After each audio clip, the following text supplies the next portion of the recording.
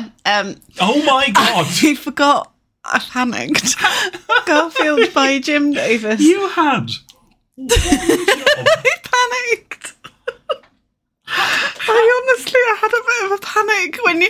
It's because you then like pointed at me like we were going live on the radio or something, like in a kind of disc jockey. And there you go. And I was like, ah. What did you think was going? I don't know. I just hadn't got myself in the right headspace. Like, you know that we're sitting down to record this podcast. I hadn't got myself in the right headspace. I'm doing my best. Okay. Both of us have been saying all day we need to record this podcast. Then I said, "Shall we record this podcast?" And you said yes. They are very cold. And then I said, "No." You said, "Are you ready?" And I said yes. Yeah. And then you went, I was like, "I'm not." Ran into the kitchen, then sat down. Like, with your glass of water to be ready to record a podcast. I think what it was that I just needed another few seconds to sit. So when I said, "Are you ready?" and you're like, "Yep." I wasn't, actually. Okay. It turns out, I thought I was, but it turns out that I wasn't. Okay. But now I am. Now you are. Start again. Shall we? Yeah. Garfield by Jim Davis, August 12th, 1978. Woof. Bark. Yip, yip. Yip, yip. Okay, all the proportions are all weird on this one, but we'll get to that at some point. You know what? I don't dislike it. Really? We can't. We must delay this. Oh no. We cannot immediately leap into Garfield. But why would we leap into Garfield? What is this, Catherine? Let's tell our listeners. It's a Garfield review At podcast. the same time. No. 1, 2, 3. Hello. It's a Garfield. And welcome to I feel like, again, I've set up I thought we were going to do a word each. Let's do it a word each, like in I'm sorry, I haven't a clue. Hello. And welcome to sorry. No! Wasn't intentional. Was it not intentional? Is this a record for the earliest this has like dissolved into chaos? I am. Oh, right, okay, try again. You start. Hello. And welcome to I don't like Mondays. It's a unedited husband and wife Garfield podcast presented by me, Guy Kelly, and me, Cat Kelly.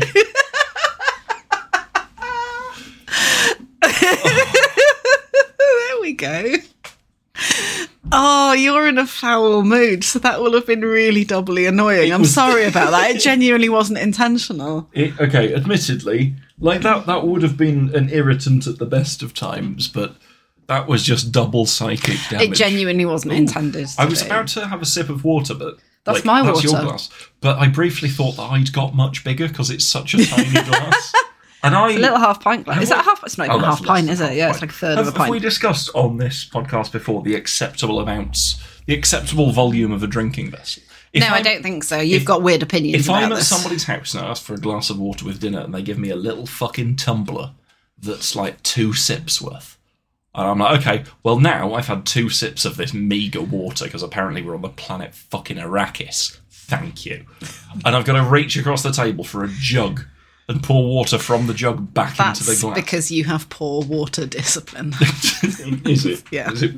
But if I have poor water discipline... You wash your napkin in the water and then squeeze it out on the floor. If I have poor water discipline, why is it other people that are cross when I enter their homes and spit on the floor? Oh, that's a good point, yeah. actually. Yeah, you exactly. are offering the gift of your body's moisture. No, genuinely, like like a highball glass I can cope with, but that is the least amount of water I can have in a glass. Because if you give me would that be too small? That fuck one off, yeah, that's 2 mouthfuls. It's like a third of a pint. It's like a thimble. Like if you presented that to me at a dinner table, A, I'd think you were having me on. And B, I'd spend the entire time reaching over to the fucking jug in the centre of the table, pouring water into it, putting it down, having a drink, reaching over, pouring it in. Is it because there's more steps involved? Are we back to feels like an insurmountable problem if you have to fill up a water glass? So it's both there's more steps involved. It's also, it makes me look rude because I keep reaching over and fucking grabbing the water because you haven't seen fit to provide me with a grown-up size glass of water, and instead it's this Fisher-Price tankard made out of plastic that you couldn't drown a mouse in, and you shouldn't. No. No. Like, you couldn't bathe a mouse in. Is that better? Oh. Yes, with a little beard of bubble bath, like Dave Bulmer. Like Dave Bulmer. I love how we just don't give any context for this. Well, why would we? No. It's like a highball glass. Yeah. Is that It's on the just bounds of acceptability? Just. If you've got a reason to not give me a pint of water, then I'll accept a highball. But anything like this muck here, or a tumbler, I'd like, well, what am I'm going to have 2 sips of this and then need more water. And then you've put me in a position where either I have to ask more water. Maybe it's because you're bigger as well. You're like, how tall are you? 6'3"? Or 6'4"? You're 6'4". Sorry. I think because you're really quite tall, and I'm not short for. You are small like mouse, right? But I'm not. I'm about 5'7", which for a cis lady is quite tall. I am not. Not a short person. Well, you are quite short because I can rest my chin on you. Well, this is what I mean. You have to ask for help getting things down from shelters. But what I mean is, like, I've kind of got used to the idea that all men are very tall, and this is not true. Right. So when I'm like partnered at karate with someone, there's very few men that are much, much, much taller than me. Do you find yourself shouting, "We stan a small king"? No, not at all. No. I mean, like, just do you shout higher? No. Well, what do you say when you greet people? Hello. Okay. There's beeping. Oh, is it someone else's fire alarm? Someone's burnt the toast. Oh, there he goes. They burnt their bolognese. Someone's turned the boast. It's too little water. But I'm kind of like whenever I'm talking to a chap who's like about the same height as me, as a lot of chaps are. I'm just like, oh yeah. Stop looking at my water like. What are you I'm looking at your keyboard because it looks like it's more brightly illuminated than mine, and I don't know if that's because there's more space between the keys and the board. I think it might be. The letters are smaller on mine. I think it might be. Because they're the same brand. Yeah. Listen, mine's a bit cheaper. Like, that is the ideal amount of water. It'll see me through a meal. It'll see me through a podcast. We can't both take a sip at the same time because one of us needs to be talking. God damn it. No, because now I'm going to take a sip and you're going to be quiet and look at me. No, I'm not. I know you're in a very bad mood today, so I'm being good. This is you being good? Yes, it is. Jesus. Enjoy it while it lasts. And yeah, just like you go to a house and people will, if they cook for you, it's very nice. You can't be ungracious. And then they give you a little piddling, tiny little, I'll have a dainty little sip, shall I? Oh, because the time's imagine if you went to dinner, like in a little tree stump, well, with a family of mouses, and they gave you like their biggest acorn cup, and you were like, this isn't big enough. Well, no, imagine how bad you'd feel. Imagine how guilty you would feel. Listen, like that lovely little mouse family has invited you in for like roast hazelnut souffle, and they've given you a really nice little carved acorn. So a couple of things. Water, and you're all like, sorry, that's not enough. A hazelnut souffle would be really nice. Yeah, it would. Yeah. A kind of noisette situation. Yeah. Lovely. Secondly, if this is a sort of Tales of the Riverbank form of whimsy, then of course I'm going to be gracious to the mouses and water voles that are kindly putting me up. I'd probably be all bent double with my head brushing against some roots, and that would be fine. But if I'm in a person's house full of actual humans, and they give me a little small, like something you'd order, like a whiskey would come in, or a cocktail, like a little short tumbler full of water. What do you do? Is this to put me off having salt with my meal? What do you do? Do you feel better for letting this out? Are you purging yourself? I just feel like if you make me reach across the table for water more than 3 times, that's a you problem. You do have very long arms as well. Yeah, I don't want to have to limb my way over the table, getting all sleeves in the salt and like thumbing someone's pudding or anything like this. I just want to have a glass of water rather than a crystal maze challenge where I have to fill up a thimble with water 18 times without jostling a leaf. A lettuce leaf, not a leaf provided by Mr. and Mrs. Honeysuckle, the mouse twins. They wouldn't be mouse twins. They might live together. I don't know. The mouse family. Oh, how nice! Like Brambly yeah, they'd have Hedge. a little bonnet like in Brambly Hedge. Did you ever see the? Did you look at Brambly Hedge? I had some Brambly Hedge books when I was little. I think we had some Brambly Hedge crockery. Oh, I did. Yeah, we had some. I think it's still. Yeah, it is still with my parents. There's like a lovely. And I bet that's not enough. A lovely little mug that I got when I was very small. I bet the mug's tiny. It's not a drinking mug. It's like a display mug. A shot. Very pretty. A shots mug for doing shots with the hedgehogs. No, it's a lovely little teacup.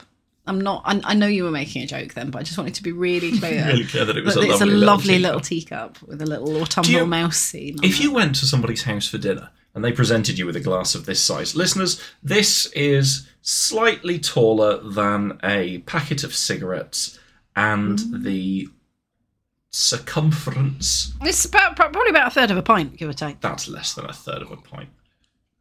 Maybe 200 ml. 250 ml? The circumference, you could barely get a clown nose through it. Would that be enough water for a meal for you? Yeah. What? I mean, it depends how thirsty I am, but yeah.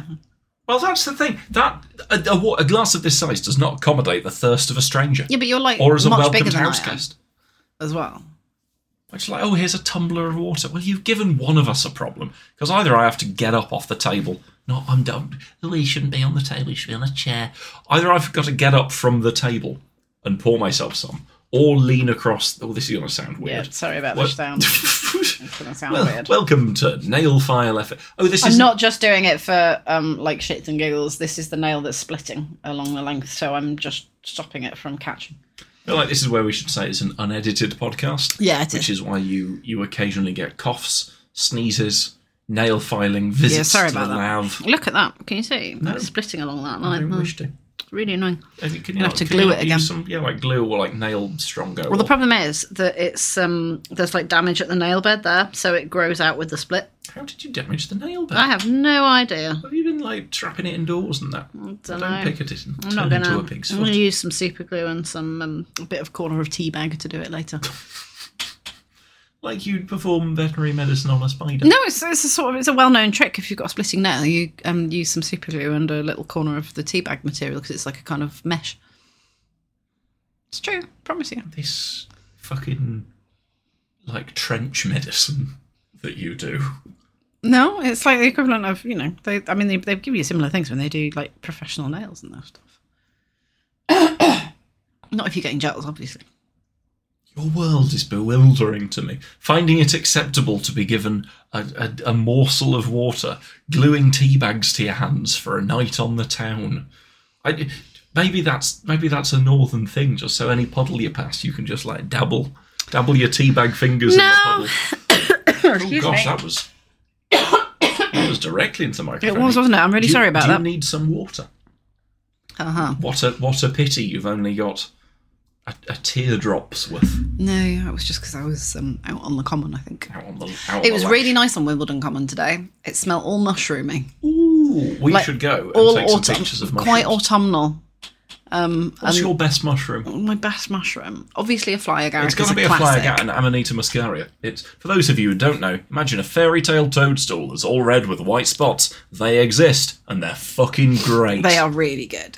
So the house next door, when I was a small child, we lived in a place that was like, I think it was built in the 50s, and before that it was a really big wood. And I mean, there was still a lot of the wood left, if you know what I mean. It didn't feel... There were a lot of mature trees and things. The woods near where I grew up was an ancient woodland, the one where Jack found the ear. It was lovely. It was right on the outskirts of Leeds, in a place called Cookridge, if anyone knows it.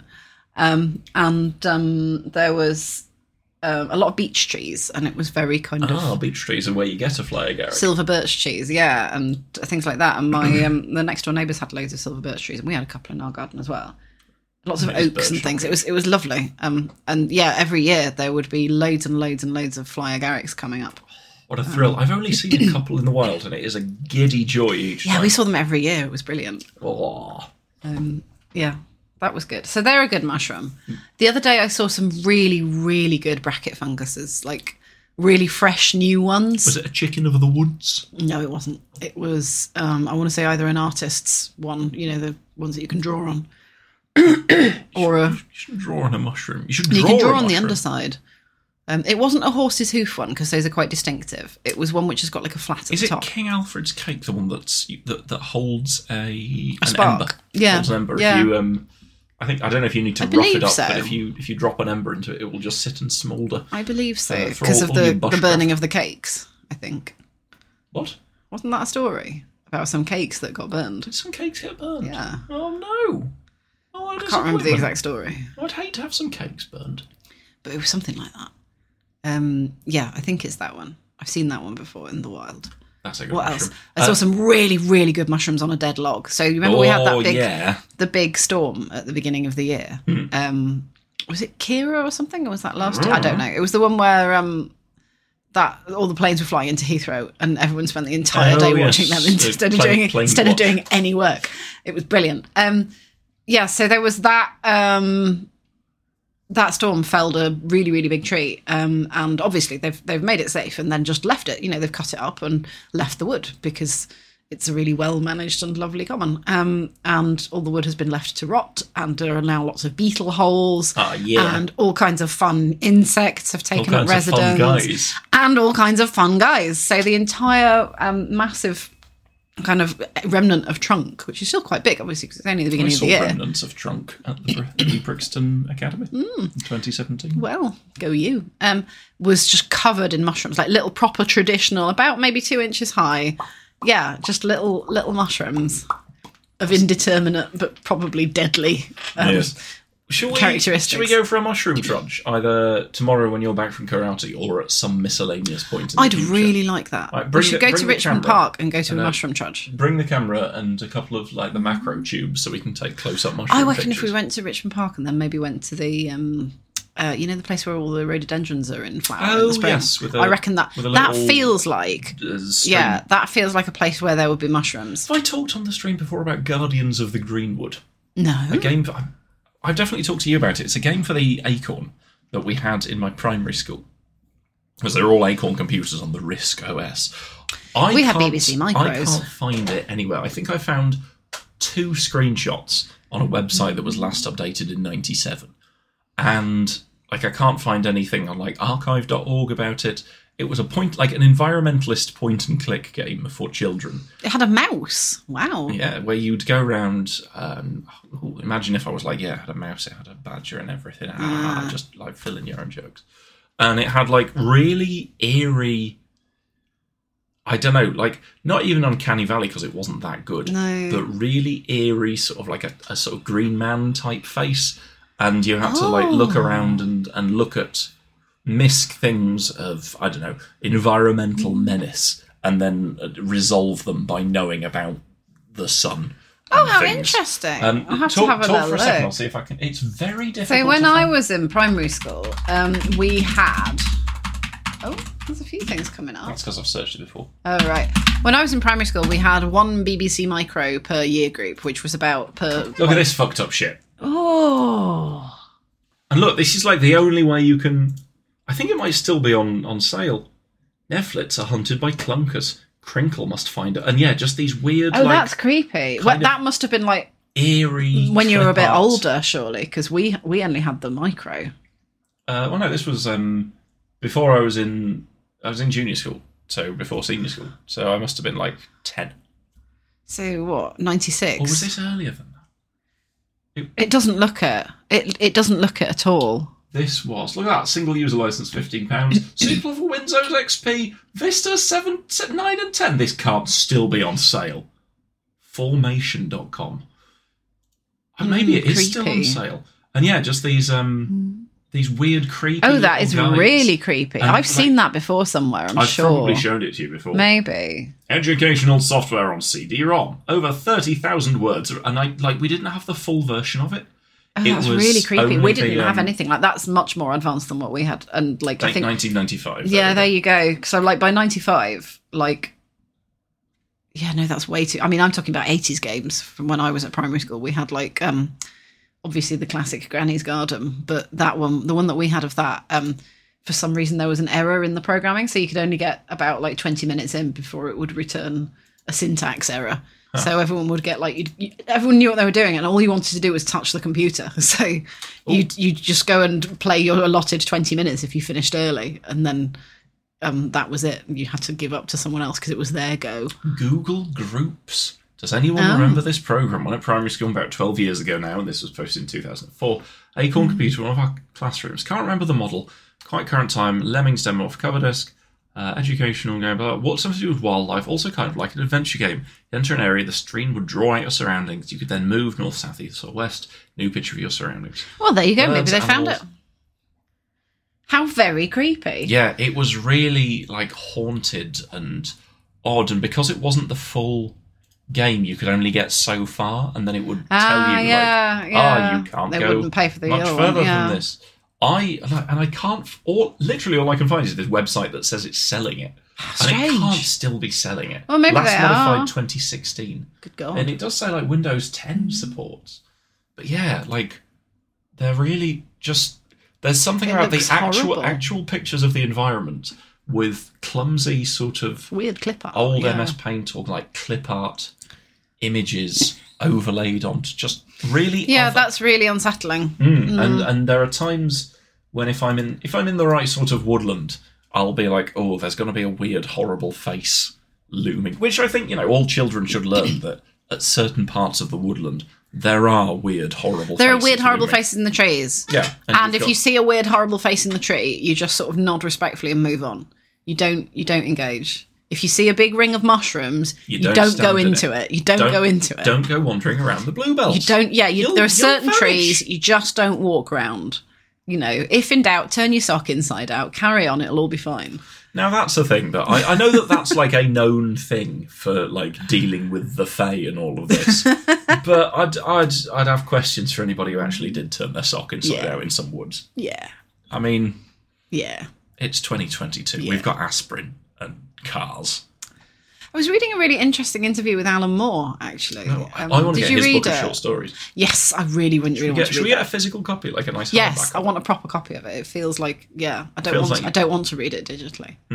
And it's a really interesting interview where he talks about people who read Braille have to read everything digitally. Because it's with their thing. You're smiling a bit. I can see you smirking. Don't sit there in silence to try and make me look like a bastard or a dick. I can see you finding that funny.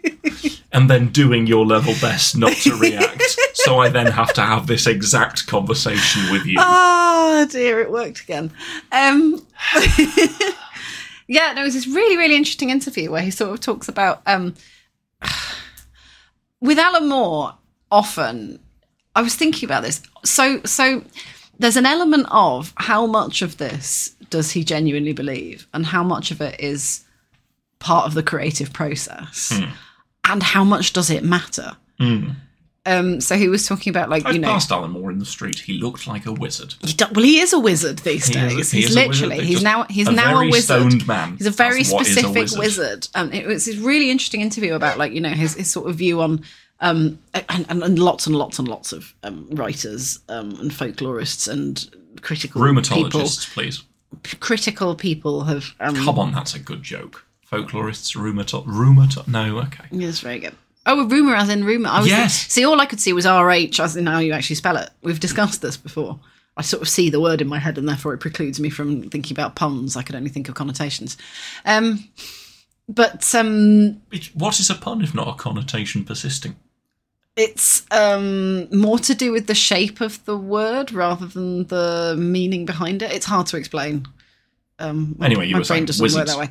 Yeah, so he was talking about how, and this again, it's kind of it's not an original idea, but there's a good reason why it's not an original idea. That the creation of art and writing, the act of writing itself, is somehow it is a transformative act, and therefore kind of inherently involved with what he terms of a ritual magic, and kind of he talks about the ritual.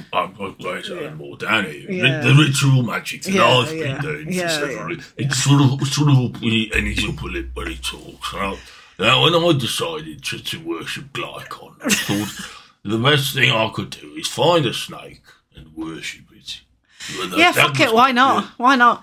But yeah, he was talking about how, again, that kind of the act of writing is a transformative piece that's sort of a descendant of the shamanic impulse in a way, and how that's been kind of, you know, removed from society in you know, and a lot of this is kind of gesturing towards stuff around, you know, we've lost the mystic element of the landscape, you know, the land itself has had the enchantment taken out of it, and the re-enchantment of the landscape, and all that kind of stuff. That's a kind of known critical thing. The commercialisation of creativity and storytelling. Oh yeah, it's storytelling all linked. now being It's all separated linked. from Yeah. being around a fire. Yeah, he Now doesn't touch on that explicitly, but I think implicitly that's kind of partly what's being spoken about.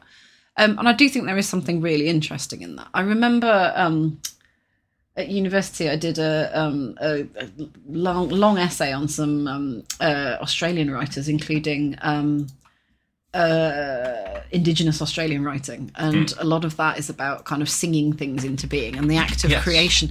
The act of communication is in itself an act of not just the sort of creation of meaning, but the creation of something even deeper than that, which is, again, not. I think it's a kind of universal idea, and I think there's something really interesting about that.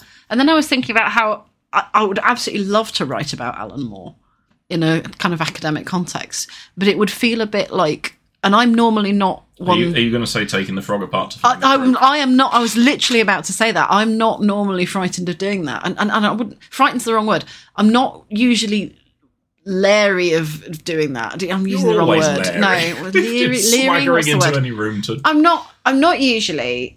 I don't Hated. shy away from the idea of deconstructing something critically because I'm comfortable with doing that, and you know, it's I feel like for me, I can take a watch apart and the tick is still there by the time I'm done, and then I can put it back together. I know it's just, you know. I mean, it won't be there until you put it back together. In a literary critical sense, the tick is simultaneously there and laid out on the table in all its But I reckon constituent parts. if you said that to a watchmaker, they'd be like, no, mate, the tick is because No, they wouldn't, but that's because we're not actually talking about a watch here. We're talking about a metaphor, as you well know. Is it one of my watches? Yes. No, because I know I've got tools to take them apart, but don't. Anyway, What? Which one of my watches have you been taking apart to find the tick? Next, you'll be telling All of me them. that you've taken my frog apart to find the croak. anyway, there's something about At Alan least you Moore's haven't work. been interrogating my jokes. Alan Moore's work that feels like it's not like the croak would disappear. It's just, I don't know. The croak would be a disappointed croak. By the time The you croak put it would back be together. disappointed by the time you put it back together. Yeah. Is this in the same way that you won't go and see Stuart Lee because you think the highest way to respect his art form is to not go and see him live? I think it might be. I think it's something along those lines. It's in that wheelhouse. It's like you want to sort of of all the people and of all your lack of desire to yes and something, your biggest act of yes anding is to go along with Stuart Lee's presentation of himself as a character who hates his audience and whose audience would be better served doing other things. And you say, yes, Stuart Lee, I am fully bought into your world, and so I will never see you live. Yeah. How very arch of you. No, that's the highest respect that I can pay to his artistic integrity, completely unironically. You know, I'll watch DVDs. I'll watch him. You know, it's not that I'll happily buy his books and all that. It's just I feel strongly. I feel strongly like it would somehow be an incredibly disrespectful act to go and see Stuart Lee live.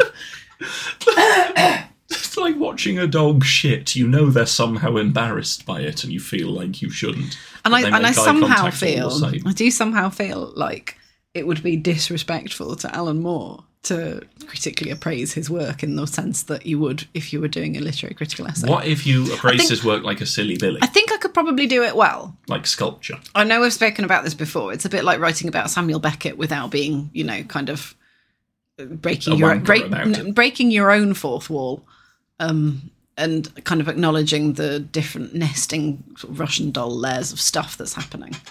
But I think if you did it that way, if you did it itself as an act of transformative writing, maybe then, I don't want to say get away with it, but maybe then it would be acceptable somehow. I think I know somebody who could get this podcast to Alan Moore. I don't want that. I don't want that. Next episode, yes. I personally think that now Garfield. Now, if I was Jim Davis, what I'd make sure to do is I'd make Garfield everybody's, because then it's everybody's problem. And it's everybody's problem at the minute. But if they all owned a share in Garfield, culturally, they'd be richer, but poorer at the same time. Yeah, and he wouldn't be wrong. Thanks, imaginary Alan Moore. Oh no, have we just written him into being? Imaginary Alan Moore. A bit like, is that the word for it? Well, yeah, like Krungus. Oh, yes, speaking something into being. Like, what was it we were talking about the other day? Oh, yes, my idea for a point-and-click Constantine adventure, which would be amazing. Yes. Well, we've not talked about that on the podcast. Many writers of Constantine say they've met him or seen him. Isn't that bizarre? Which is just, like, either out the corner of their eye or bumped into in a bar. Some manky scouser, cropped hair, shirt, trousers, tie, standing in the rain, a cocky ass, smoking a cigarette and a long coat, and like, you know, sitting next to them at the bar, and then next time they look back, he's disappeared. and like you say, how much of that is part of the creative process? How much of that is like a fun bit of world building? How much of that is people saying it for a laugh? Does it really matter? Because the idea is Baron's Court really a court? Oh, now here's a thing that winds me up. Are we on to Neil Gaiman now? Because I fucking love Neil Gaiman, but there is an element of his writing that's a bit like... We'll find out what we're on to when I speak and about what I'm speaking, rather than you deciding like, Guy's going to say this, and so I'm going to just run round in circles. What gets me is podcasts with American hosts who do a sort of accent for Neil Gaiman, which isn't like... I know that, like, I've done my fair share of poor American accents. That's fine. I don't even attempt it. But sometimes a podcast host would be like, I'm Neil Gaiman. Hello. And I genuinely, like, I don't know how much... Like the Dick Van Dyke school of British accent. I'm going... It's always a British accent as well, as if there's one British accent. I'm going... as opposed to hundreds of accents in Scotland alone. And it might just be that they're doing that for a bit of fun. And they know it's bad. But also, there's a certain kind of, I don't know, American content producer who genuinely thinks that a British accent should be delivered like this. Like the policeman in Pirates of Penzance. Yes. And I don't know, like, I don't mind mocking the English, because you should. It's morally good. And it's not like I can't take a joke. And there's plenty of times I've been all like, well, I'm a generic transatlantic accent. Accent. Hello. Like, yeah, that's fine. It's not great. It's somewhere in the middle of the ocean, and nobody sounds like that. But... I'm Neil Gaiman. Fuck off. Yeah, it really annoys me. Yeah. And it is really annoying. And it's the sort of thing where if you get annoyed by it, then... That's writing into the papers to say that you're mad. Yeah, you have got... please don't put in the paper that I got mad about the Neil Gaiman accent done by a successful American podcaster, is what that is. Yeah. Do you know which podcast I'm talking about? Yes. I'm pretty sure I do. The video game boys that we listen to. Oh, I've also heard the McElroys do it. Oh, the McElroys. But they don't count. They're an interchangeable...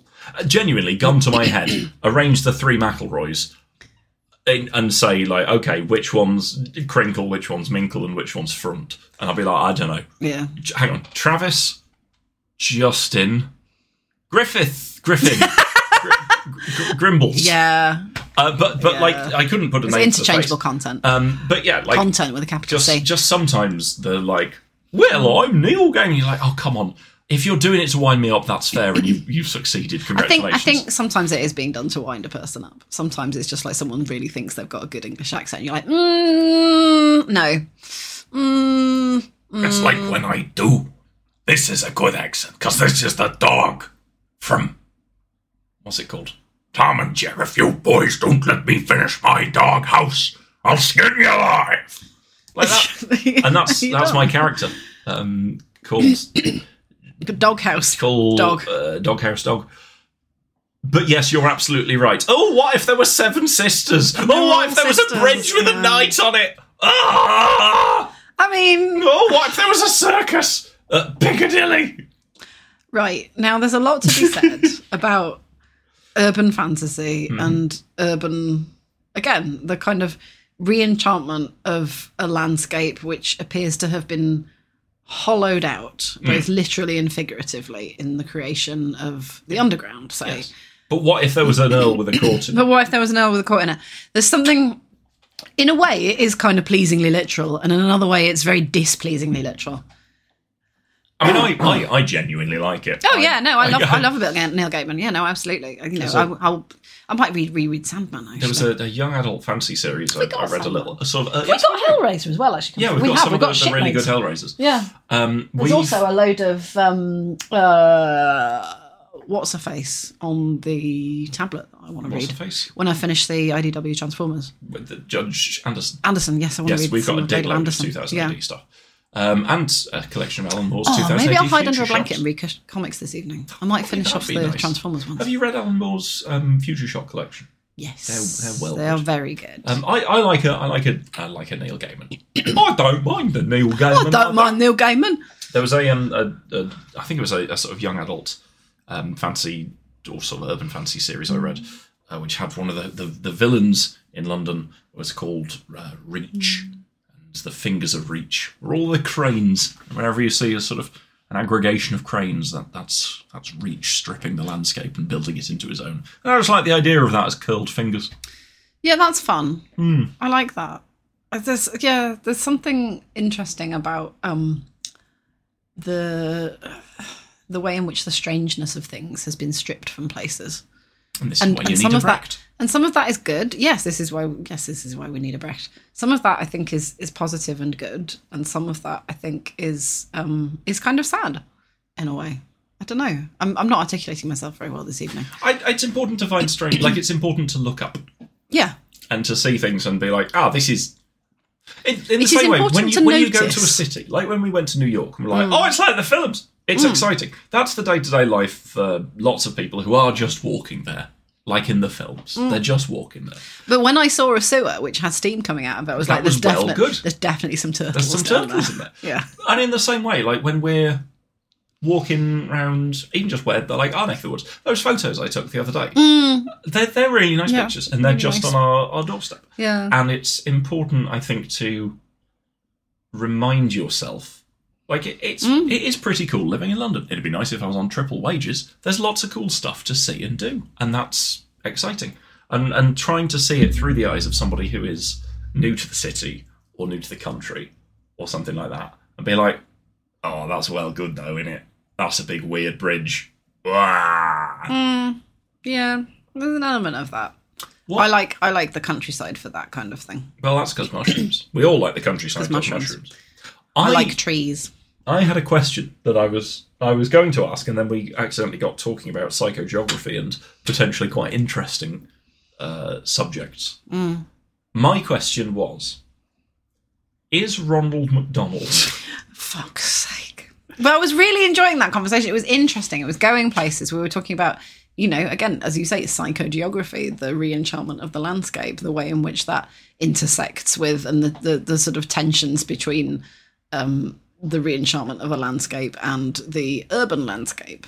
There was all kinds of interesting sort of potential stuff going on there. And then you fucking bring up Ronald McDonald again. Now, first of all, stop trying to feast upon my nuggies until I am... Ronald Cohn. Right. Okay. This could feasibly lead into this. Okay. I wouldn't count on it. I'm all ears. I wouldn't count on it. I'm all ears. Put your clown nose on while you say this. Is Ronald McDonald... a clown or a person? Now hang fire. Imagine the right, address my immediate question first. It's the obvious one. Clowns are people. No. Right, okay. No. Yeah, is Ronald McDonald a clown or a person? Ronald McDonald exists in like Ronaldalia, like the kingdom from the past of the McDonald's clan. I don't think it was set in the past, but I think they leaned into it more heavily in the past, where you had like the Gribbler, Captain Handcheeks, like the Feet Men, and You can't just invent things and then gaslight me into believing that there was a shared Ronald McDonald collective universe. You never had the Gribbler and Captain Handcheeks, and it'd be all like, oh, a nice burger. cheeks? Yeah, you put his hands on your cheeks and be like, have a burger. No, okay, but there was. It certainly made Christmas children's parties in the 80s and an unpleasant experience. No, but here's the thing: there was a McDonald's sort of not like there was a McDonald's extended universe. There was the Hamburglar. There was the Hamburger. There were the funny little purple things. Grimaces. There was a Grimace. There was a Grimace who apparently was either the embodiment of a milkshake or a taste bud. So, there was all those fucked up little dudes, right? And there were little Gribbly guides. I'm fairly sure there was a hamburger with a face. The little Gribbly guys. Been a mare. That's just broken a memory. The little Gribbly guys, the small ones at McDonald's. I had them in my head when I was a small child, occupying the same space as a Goomba. Yeah, I can see that. Yeah, isn't that weird? Because we never played Mario. When I say mare, only ever saw it. I mean mayor, not like a lady horse. The mayor. The mayor. Mayor of Cheesetown. So, you had was he Mayor Cheeseburger or something? I don't know. But, there was a guy whose face was a burger and he might have been, the mayor. There was a man who was a thief. Oh, no, I'm thinking of the wimpy one. There was, there was Grimace who was a grimace. All of these creatures, none of them are human.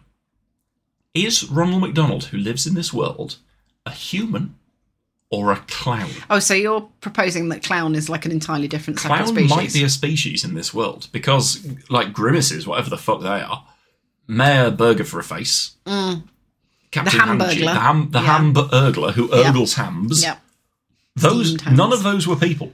No. Why do we assume... Right, no, none of them were human, is what you're saying. I mean, we assume that they had sentience. We assume that they're people in the way that, yeah. All right, most of sci-fi. What I'm saying is it's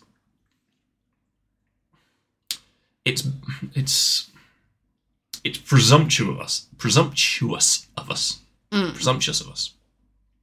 Of us is presumped. Right. To posit that Ronald McDonald is a human dressed as a clown. Right. When it's if you make it strange, if you look at it with fresh eyes, it is much more likely that he is a clown. And that is a breed in this world. Clown is a species. That is a separate... I will proactively buy in to your world building. Yeah? You reckon... Yeah, I'm down with this. Ronald McDonald is a clown in the same way that the Hamburglar is whatever a Hamburglar is. Where Mayor Cheeseburger for a face... That's a whole fucking deal. Yeah. And you've got a little army little of Gribbly guys. The Mr. Gribbles, Captain Handcheeks, Flapmaster, who made flapjacks. Yep. And, all of that. Apple Sally, yep. Apple Sally, neither an apple nor a Sally. Nor a Sally, yeah. No. This came to me this morning because I've not had a lot on lately. I've had a very, very clear schedule, and it allows me to think these elevated thoughts. No, that's interesting. No, I will absolutely fully buy into that. I also this is possibly the sort of question that would get Joe Rogan puce. He'd take a big hit on whatever Joe Rogan weed Joe Rogan smokes and then convince himself that not only is Ronald McDonald this, but for somehow... it's a big conspiracy about something. Yeah, George Soros to convince wants... children that clowns are real. Are real or something, yeah. But yeah, we have no reason to believe that Ronald McDonald is a human, given that he's got the shapes of a human. That's fair. I always used to get him confused with Michael Jackson as well when I was very, very small because they both wore gloves. So Ronald McDonald had gloves, and then sometimes Michael Jackson had gloves. Sometimes. So I like that you've already undercut your thing. They both wore gloves, and then immediately sometimes. This is like the French calling bats hairless mice. It's well. I guess that is a difference between them and mice. But it's not the main one. To a 4-year-old's brain, right? This is the kind of thing that happened. Right. Do you want me to bring up a picture of Michael Jackson? No, I know what Michael Jackson looks like. And I know that he has no comparison whatsoever to Ronald McDonald. Yeah. Which Pokemon evolution of Michael Jackson were we on? We'd have been on... When did Smooth Criminal come out? I don't know. That was late 80s, wasn't it? That was late 80s. It is pretty good. That was late 80s. So I think we were on not quite Jackson in his imperial phase in the sort of early 80s, but I think he definitely had long hair. Right. And he was looking suspiciously white. Right. But he hadn't yet kind of gone into I see what you mean by imperial face with the jackets and the coats and like, so when I think of Michael Jackson, I think of the fancy trilby hat and the white suit from Smooth Criminal, because I think that's probably when was that? Like, have a look at when it was actually. I kind of want to know. It was the moon. That was the moonwalk thing, I think. Was that when he did a moon? When did he do a moonwalk? I think he did a lot of moonwalks. It's also very easy to moonwalk and fun to learn. I recommend that you do. What year was that? It was the trilby in the white suit. That's what I think of when I think of Michael Smooth Jackson. Criminal. We've got lots of Alien Ant Farms, Smooth Criminal, lyrics. Put a date. Just put a date. Oh, yeah, that'll do. Yeah. Well, your Google Foo is weak today. Hey. Alien Ant Farm, great. This is not helpful. 1988. Yeah, there we go. 4 years old. I'd have been about 4. Okay, fair enough. So 88, 89. That's when I was like 4 or 5 and just starting to make sense, form shapes and memories. And, my earliest memories when I was 2, but I can remember being 4. Right. Yeah, it is, because I remember I was sitting on, I had a little yellow car, like a little roll-on one. And it was a cast-on one, actually. Like a little Rolls-Royce car thing. And I was sitting on it in the front room of the bungalow in Morley in South Leeds. And I remember looking up at the cabinet, like where there were all pictures and things. And there was the noise of something in the background, which I think must have been the TV. And it's just like, that's a little flash of memory. And I would have been no more than 2, because we moved out of that house when I was about just past 2. I remember saying this to my mum. I feel like that must be a formed memory later on, like a sort of... No, because I remember describing it to mum, and she said, yes, that's what it looked like. There was a cabinet by the wall and the window over there and all that. So it's like a little flash. So that must be the earliest possible flash of like long-term memory. Michael Jackson occupies 2 spaces in my brain. The Thriller video, because we had a VHS of various like Michael Jackson music videos, which I used to love. And the Thriller video with the sort of like the red... Oh, the long one. The red jacket. He was with really Vincent good Price, before he sadly went... He was really, Thriller. really good before he sadly just completely lost it. His upbringing and treatment. I know. I feel so. I mean, in a way, yeah. It's the whole business is absolutely disgraceful. Yeah, it's a very sad. Now, can we just talk about these fucked up little guys? Right. So, Guy has brought up a picture of the Ronald McDonald gang, and there was the bird duck. There are the Gribbly guys. Look, those things. Those little Gribbly guys with long faces. Yeah, with the little Gribbly guys with long. They look like Hammerlock from Borderlands 2. Yeah. They look like little sort of koosh balls with long legs. Those I always used to get confused with Goombas. Other characters that appeared in the lineup included Ronald. Yeah, who's that pirate? Exactly. Where'd the fucking pirate come from? Officer Big Mac. Birdie the early bird. Is Officer Big Mac in direct opposition to the Hamburglar? And why are there hamburgers in a chest? Well, they've presumably been burgled. What the fuck? There's your Hamburglar. And he, again, not a human, a human-adjacent face. The mayor is a burger. The Hamburglar isn't.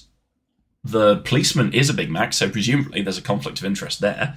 Or rather, he's got a personal stake in ensuring no further hams get urgled. It's kind of telling, isn't it, that the policeman and the mayor look the same.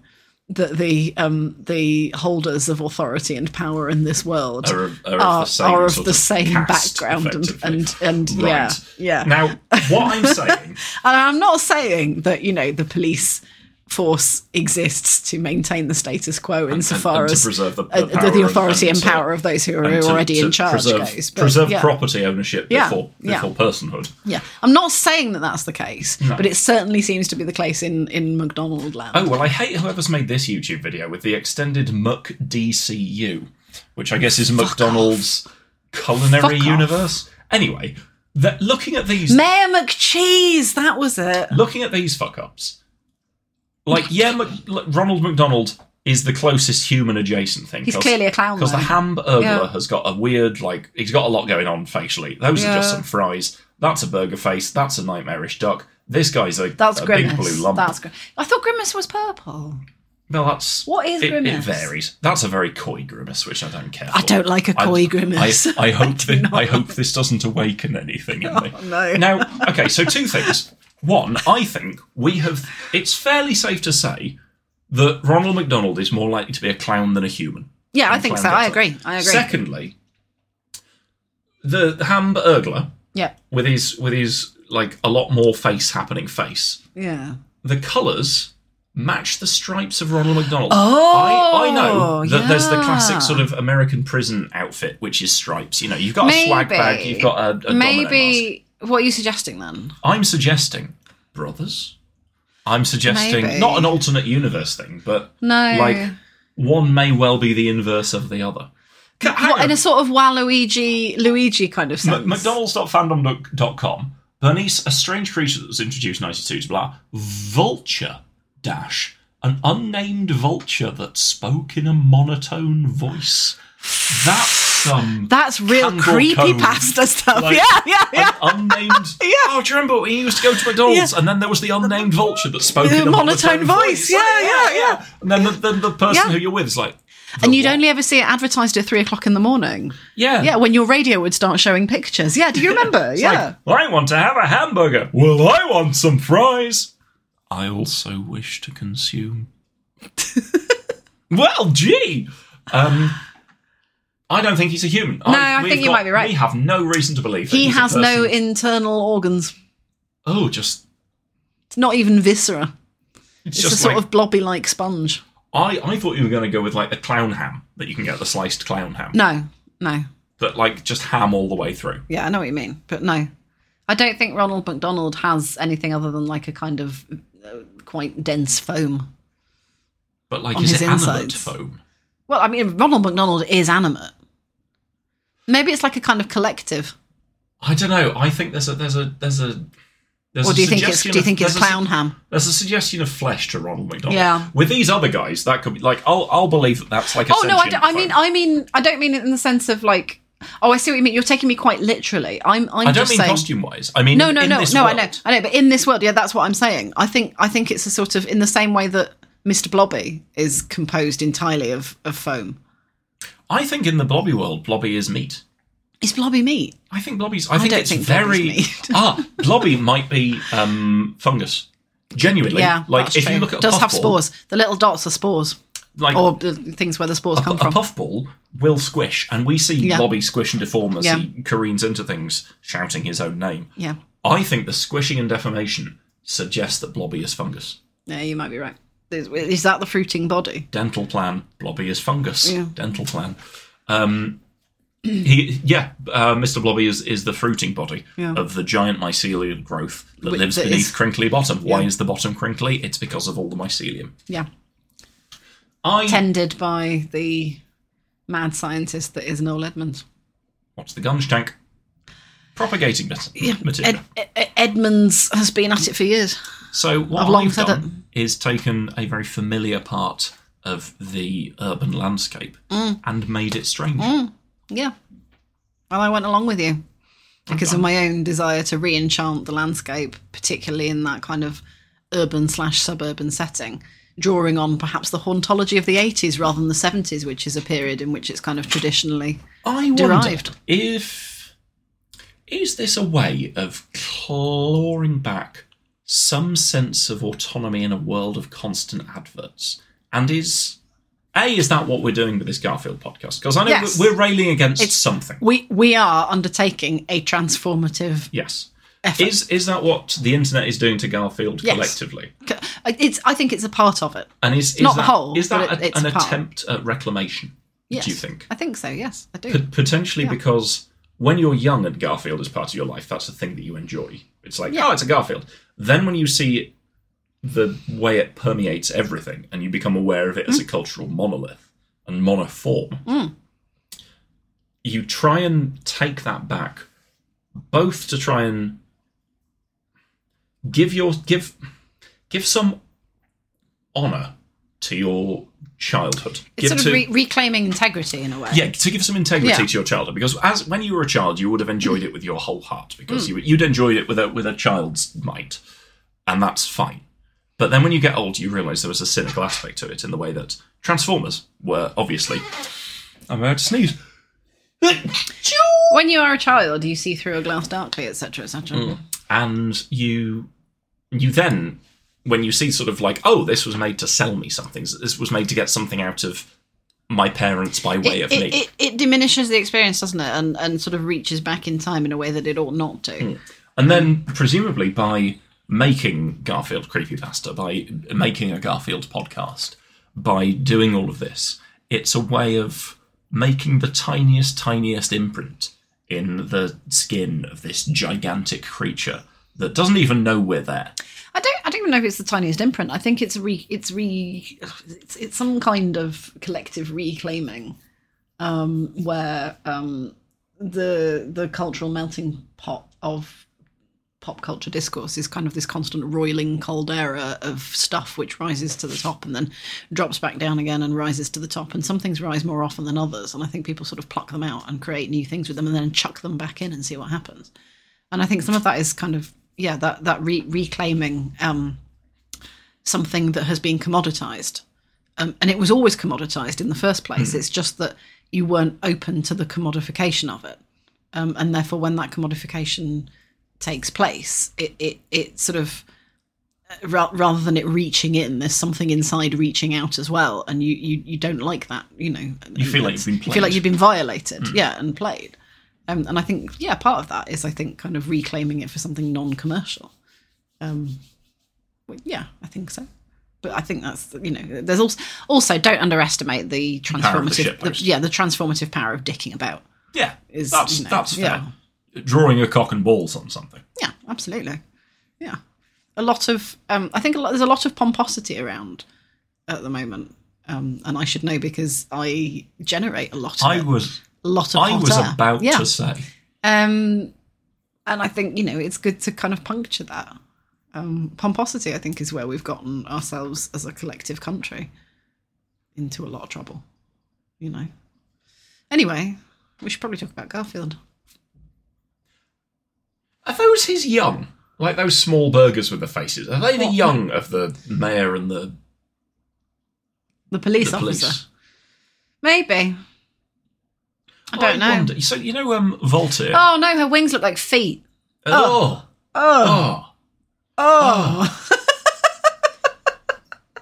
Fucking, How, should we just run headfirst into the wall a few times to go this away? Voltaire from Bloodborne? No. The guy with a bucket on his head. Is he the guy who's not a bucket, he's not a cage? No, that's Damien, Scholar of Mensis. So right, who's the guy with the bucket? The guy with the bucket on his head. He is dressed in a constable's uniform, and you get from him. He's the one that sees the vermin everywhere that he believes is the cause of the beastly scourge. And well, he says that he sees the vermin. When you find the vermin, it says only people who really believe in them can see them and wish to stamp them out.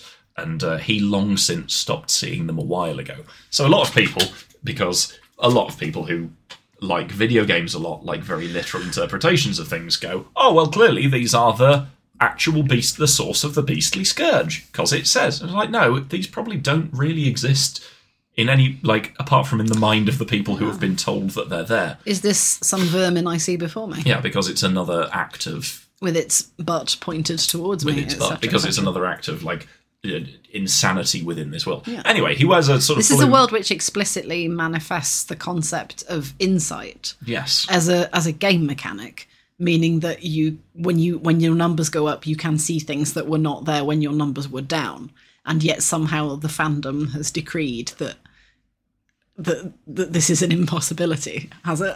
No, it's more that it's definitely that rather than as opposed to something interestingly rather than this ambiguous. Is a folly. Mia, I don't know how many people see them. Anyway, this guy, him and his compatriots chased a beast down. The beast killed all of his compatriots, and then he ate the beast himself.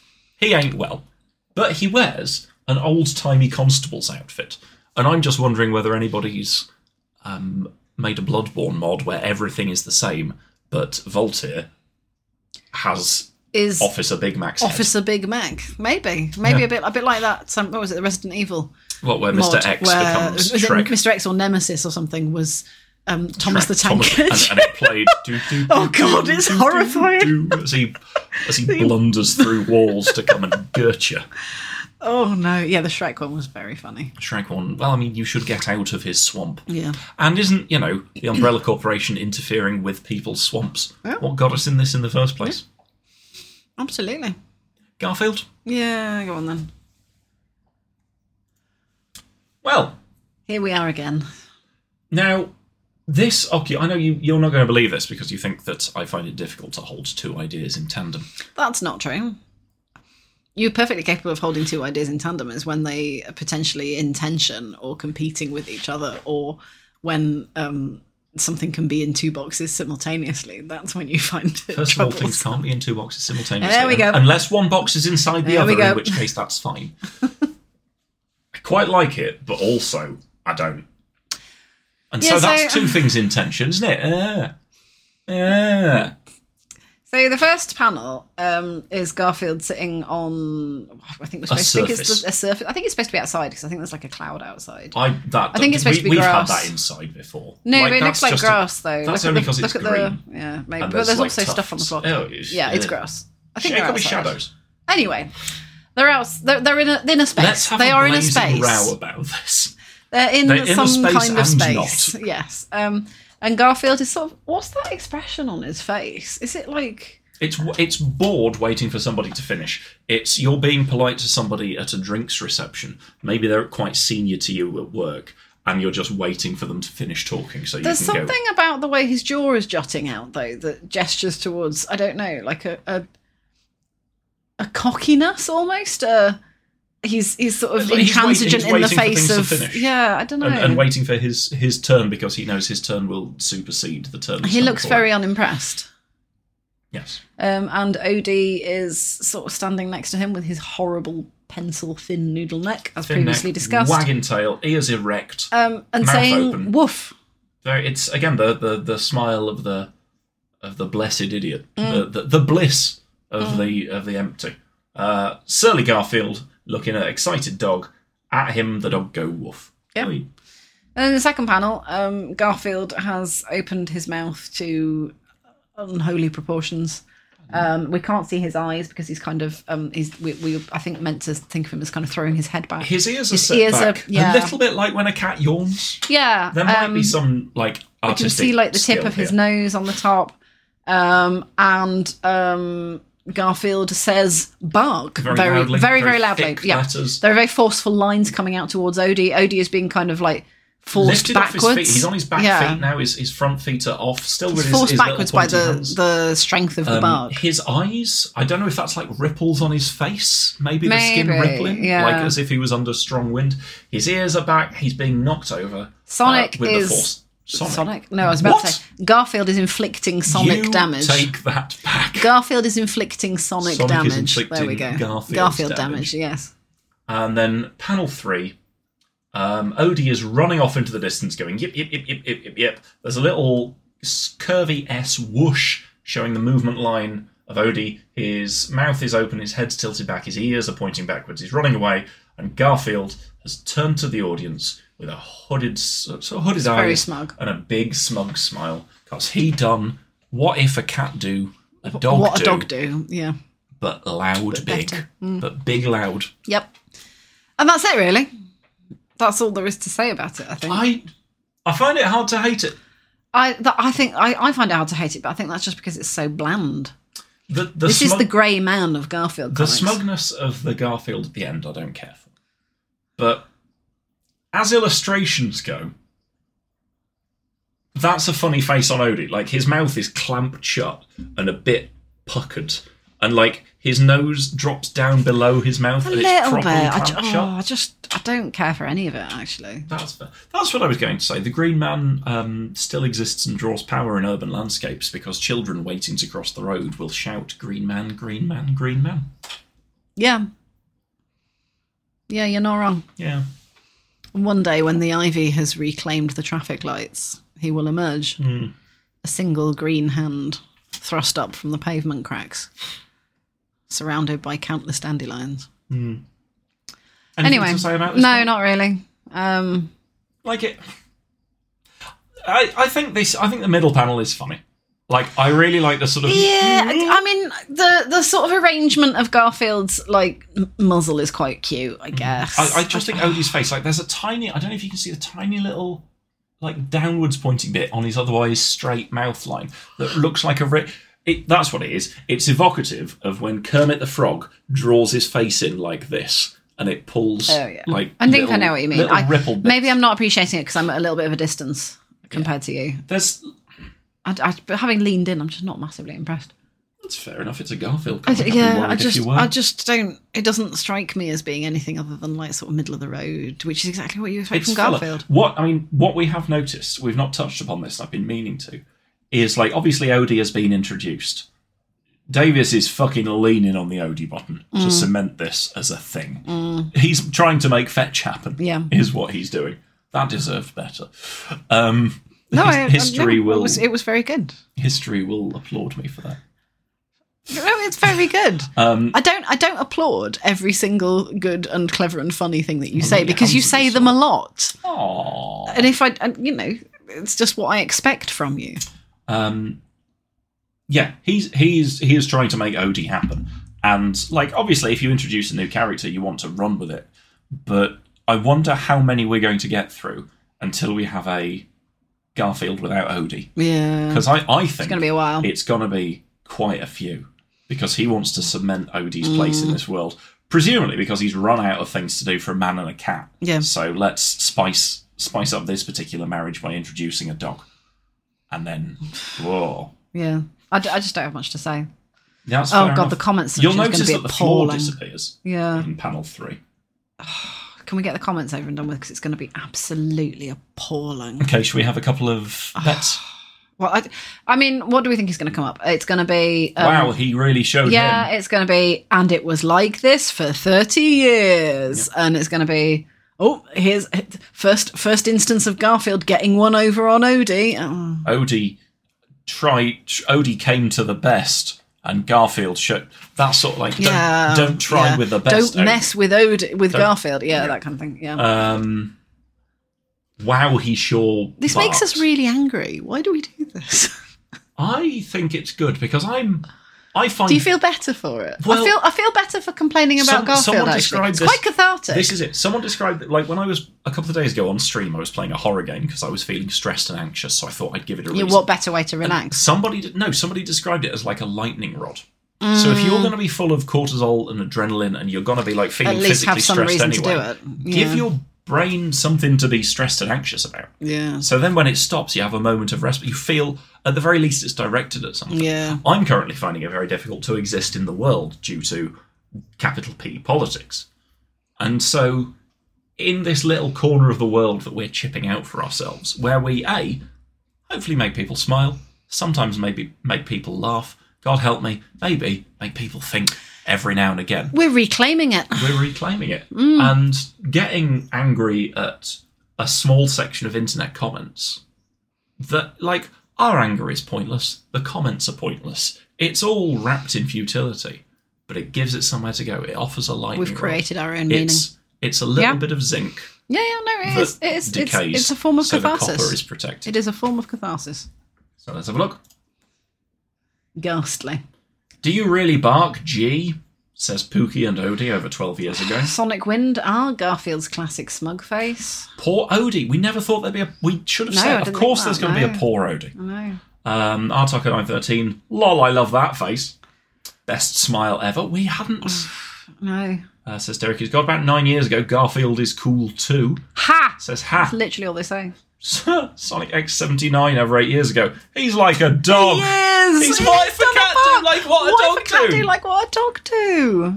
Rascal Garfield over 8 years ago. Lol. Also, the floor disappeared in the third panel, so clearly Rascal Garfield and I share a thing. This is a joke, and I don't dislike it. Whether for Joe, it's nice to know a second language. I mean, that's additive. That's a joke. That's additive, You know what? This has to be a listener. If it's not a listener, it's somebody who is also playing their own game. They're just having their own fun, yeah. Vulo, the Face Borrower, premium member 6 months ago, says, this is a great comment, thank you. Garfield knows at least 2 languages, maybe more. How has your day been? I've been feeling a little off myself, but that's neither here nor there. Hope things are well for you. Bless. You know what? They're playing their own game. Different, yeah. And I respect that. Yep. Yeah. Luke, wow, Garfield is like a cat with a little dog inside him. Yep. Nope. Love to laugh. This has got 4 replies. Oh my God. Garfield can bark better than Odie. This has got 4 replies. Okay, before I click into this, what scandal lurks in these what controversy have we... I don't know. That's sad, says Balzel almost 3 years ago. Sebastian SR Rules says, hi, Dee Dee. Is that a Dee Dee character? Hi, Dee Dee. Oh, no idea. Baby Chad, now comic reviewer, also says, hi, Dee Dee. And then Butt Hurst says, I know, right? Yeah. Wow. Okay. All it takes is a bark from Garth and Odie goes flying. There's something really obnoxious about the way that these commentators presumptuously shorten Garfield's name in a kind of matey. Yeah, it's an overly familiar, matey kind of. Garfield. No, but I think that they're sort of assuming an intimacy which isn't necessarily there. Yeah, that's fair. That I find objectionable. Garfeld, but it's E before I is that person's username. Link over here ago says bye bye Odie. Odie said woof, but Garfield said bark.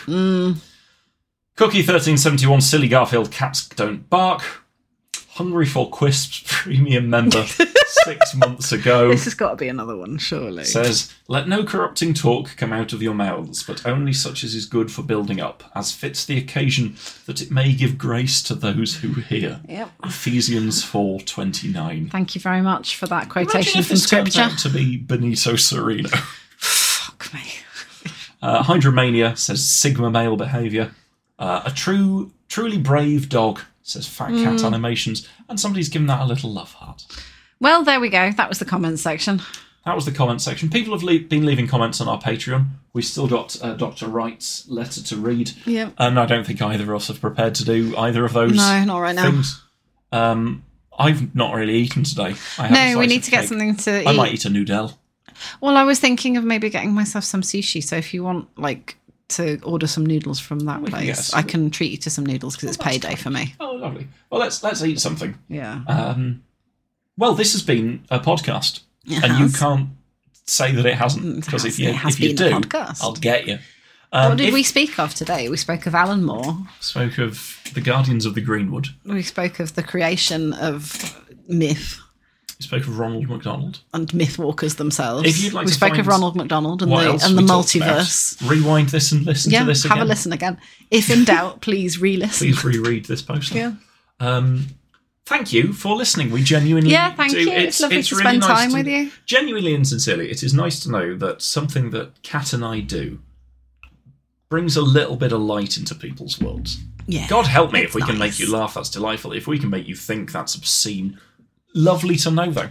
It's just nice to have company, isn't it? It's nice to have an excuse to talk to your wife, or to listen to me talk to my wife, or to listen to my wife talk to me, her husband. Yeah. If you'd like to support this podcast, we have a Patreon. It's patreon.com/IDLM podcast, where you can chuck us £3 a month to get early release episodes. You'd think they'd come out exactly a week early, but often they don't. Normally because of illness. You've been not well. I've been severely mentally ill. Yeah. Not crisis, but unwell. But you've not been well. £6 a month gets you intermittent things such as drawings, essays, cryptic crosswords. So help me, I'm going to write a list of original Garfield jokes. I want to have You've got an idea for an essay. I'm going to break the back of that essay by the end of this weekend because I've got it in my head now about genre and things, particularly given the conversation that we had today. Yeah, I just said thoughts like Janet Street Portrait. I've got I didn't like it. Real opinions that need to be put out there. I think your opinions are worth reading, if not necessarily worth listening to. Once I've released the new essay, I'm wondering about putting the other one out there in the world because I kind of want it. I think you should submit it to a magazine. I don't know what magazine. I don't know. The Fence. It's not good enough for something like that. Submit it to the Fence magazine. I do kind of want to put it out there into the world. Submit it to the Fence magazine. They accept literary adjacent things. And that's nothing if not adjacent to literary. Because then people will scrutinise it. And then they'll tell me how rubbish it is and I'll feel bad.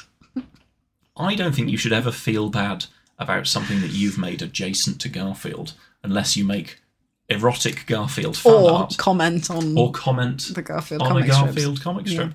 And when I say erotic Garfield fan art, I mean that you then leave in my house. Yes, don't do that. Don't do that. No matter how funny it might seem at the time. Much. Yeah. It was funny though. Yeah, times are hard. We appreciate that. Our Patreon helps us keep the lights on the podcast. I think it's fair to say that the core podcast will always be free. Yeah. Oh, that's it. We also have I Don't Like Birthdays, which is a birthday or royal funeral themed Garfield podcast covering Garfield issues from We points should in do history. like royal funerals from history. Like we could do the kind of, Queen Mother's death. Queen Elizabeth I Garfield strip Right. from the day of her funeral. Or, like the day that Charles I was executed. What Garfield was happening on that day. This is too much whimsy for a man who has not eaten enough. We're writing things into being. If you'd like to support the podcast, but not in a pecuniary manner, A peculiarly manner. a peculiar manner, leave a rating and a review on such as Apple Podcasts. I don't know if this is on Amazon Podcasts. It is impossible to understate or to overstate, whichever one it is, Wombling free. how important it is when that more people listen to this thinking it's a real Garfield podcast. it's importance to it's really difficult to I think overstated the one I'm going for here, the significance of like shared and stuff, and like you should listen to this, and word of mouth, yeah, it helps a lot, and, exactly. and that we're still getting new listeners, which is really charming. So that must be, we were discussed at a funeral. Were we? Yes. Why? I don't know. They said his dying words were, "I don't like Mondays." It was so. This was related to a thread about Forbidden Planet from a year or so ago. Jumping back to this conversation, 18 months later, I was at the funeral of another Forbidden Planet colleague yesterday, and another guy who was being talked about was there, who originally recruited this guy. I nearly said, I was talking about with someone on Twitter last year. Then I realised how confusing that conversation would have got, and how quickly. This person then follows up. Also, someone mentioned Brain Mage and Wangleberry's podcast, brackets, positively, and I nearly fell over myself. Guess what? He worked at Forbidden Planet too. It's all interconnected. There you go. We've re-enchanted not only the physical psychogeographic landscape of London, but we've re-enchanted the digital landscape of the podcast oeuvre. And a comic book shop. And a comic book shop, which is where Alan Moore things are sold. There you go. We're thematically appropriate. You know what? There's going to be a knock at the door, and a really fucking belligerent Scouser is going to turn up with a fag in one hand and a lighter in the other. Will you please leave me alone? There's demons all over the place now, and I can't be doing with you. That's talking me into being like this. No, that's Scouse. No, that's Scouse. That's a gentle. Straight in the back of the voice. I'm not going for a like. You want to talk like Cilla Black? No, because if you want to go for like one of the Beatles, then that is one of the Beatles. And yeah. so rather than going like, "Hey, I'm John Constantine, and I'll fucking have your car wheels." Like, what's it in a 90s? What's it suit? Shell suit. Hey, listen here now. Can you? I love Liverpool. It's funny because it's a really nice city. Hey, mate, can you buy me and my mates a 10-decker B&H, please? Because the bloke there won't serve us because he says we've been nicking things. And now that's not fair because while we have been nicking things, we've really wanted to. Like, it's not... Did you actually just make a Scouse joke? No. Guy Kelly? No, I was making a Scally joke. Right. Your generic Good. 90s shell suit Scally, which fits the cadence enough. of Teenage Mutant Ninja Turtles. They also wear shell suits. Yeah. All I'm saying is... the more we talk about this, the more he's going to turn up If at the John door. Constantine was going to knock on the door, he'd more talk like this. He'd say, now listen. What, from Birmingham? Hang on, now that's back to being Alan Moore. Oh no, said Thomas. No, because in order to get to that, I need to find this. And then you pull it back a little bit. And I think he'd say something like that. Yeah, a little bit. Yeah, I think you're right. Have you been speaking things into being again? Yeah. Because I can't be coping. Complaints. Listen, I'm a busy man, right? I can't be expected to turn up at the house of every Garfield podcast, which I appreciate the work you're doing, by the way. Yeah, that's what would happen. So... Oh, shit. Now we've got that to deal with. We've got Constantines. You want Constantines? This is got Constantines in the skirting board, mate. Constantines in the skirting board. Get the pest control in. Tell your friends about this podcast if you'd like to. It's a thing. Tell John Constantine about this. Yeah, all right. Yeah. Tell John. I want John Constantine. If you know Alan Moore, make him listen to this episode. Don't tweet Leah Moore or anything like that. But let Alan Moore know. But by leaving some weed out for glycol. Is that what you... Yeah, just leave it out. You put some cannabis, right, under your pillow, and Uncle Alan will turn it. And you replace it with like an old shilling. Yeah. Right. Or, a haunted brass rabbit. Yeah. Or a little box with a single burnt matchstick in it. Yes. Yeah. Yeah. Yeah, a haunted brass rabbit. A haunted brass rabbit, yeah. when I first saw it, and Neil Gaiman comes crashing into the room, dressed as Queen Elizabeth. Well, what if the Elizabeth line was the line of Elizabeth? Yeah. Right, well, that is actually where I was going. Anyway, pretty much, yeah. It was with like a whole, thing of skipping ropes. Oh, yeah. No, I get it. Well, this has been episode 55 wow. of I Don't Like Mondays. Wow. You can write to us at idlmpodcast@gmail.com. This is a too long one as well. This is a big one. You can do all these things. Whether or not you will, that's on you. I don't mind either way. Yeah, it'd be delightful. Please yourself. Yeah, it'd be delightful if you joined the Patreon. But equally, I'm not going to... I please can't yourselves. possibly tell you how to do that. No, we're going to have to go and... Talk to John Constantine about it. Yeah, we're going to have to... Oh, shit. I know. Not again. Back when I was blonder, I should have cosplayed as Constantine. Anyway, we've got other things to do. We have got other things to do. Please tell me... and our association listeners, what do you personally feel about Mondays? No good. Right, I think that the first time that the man thinks about Monday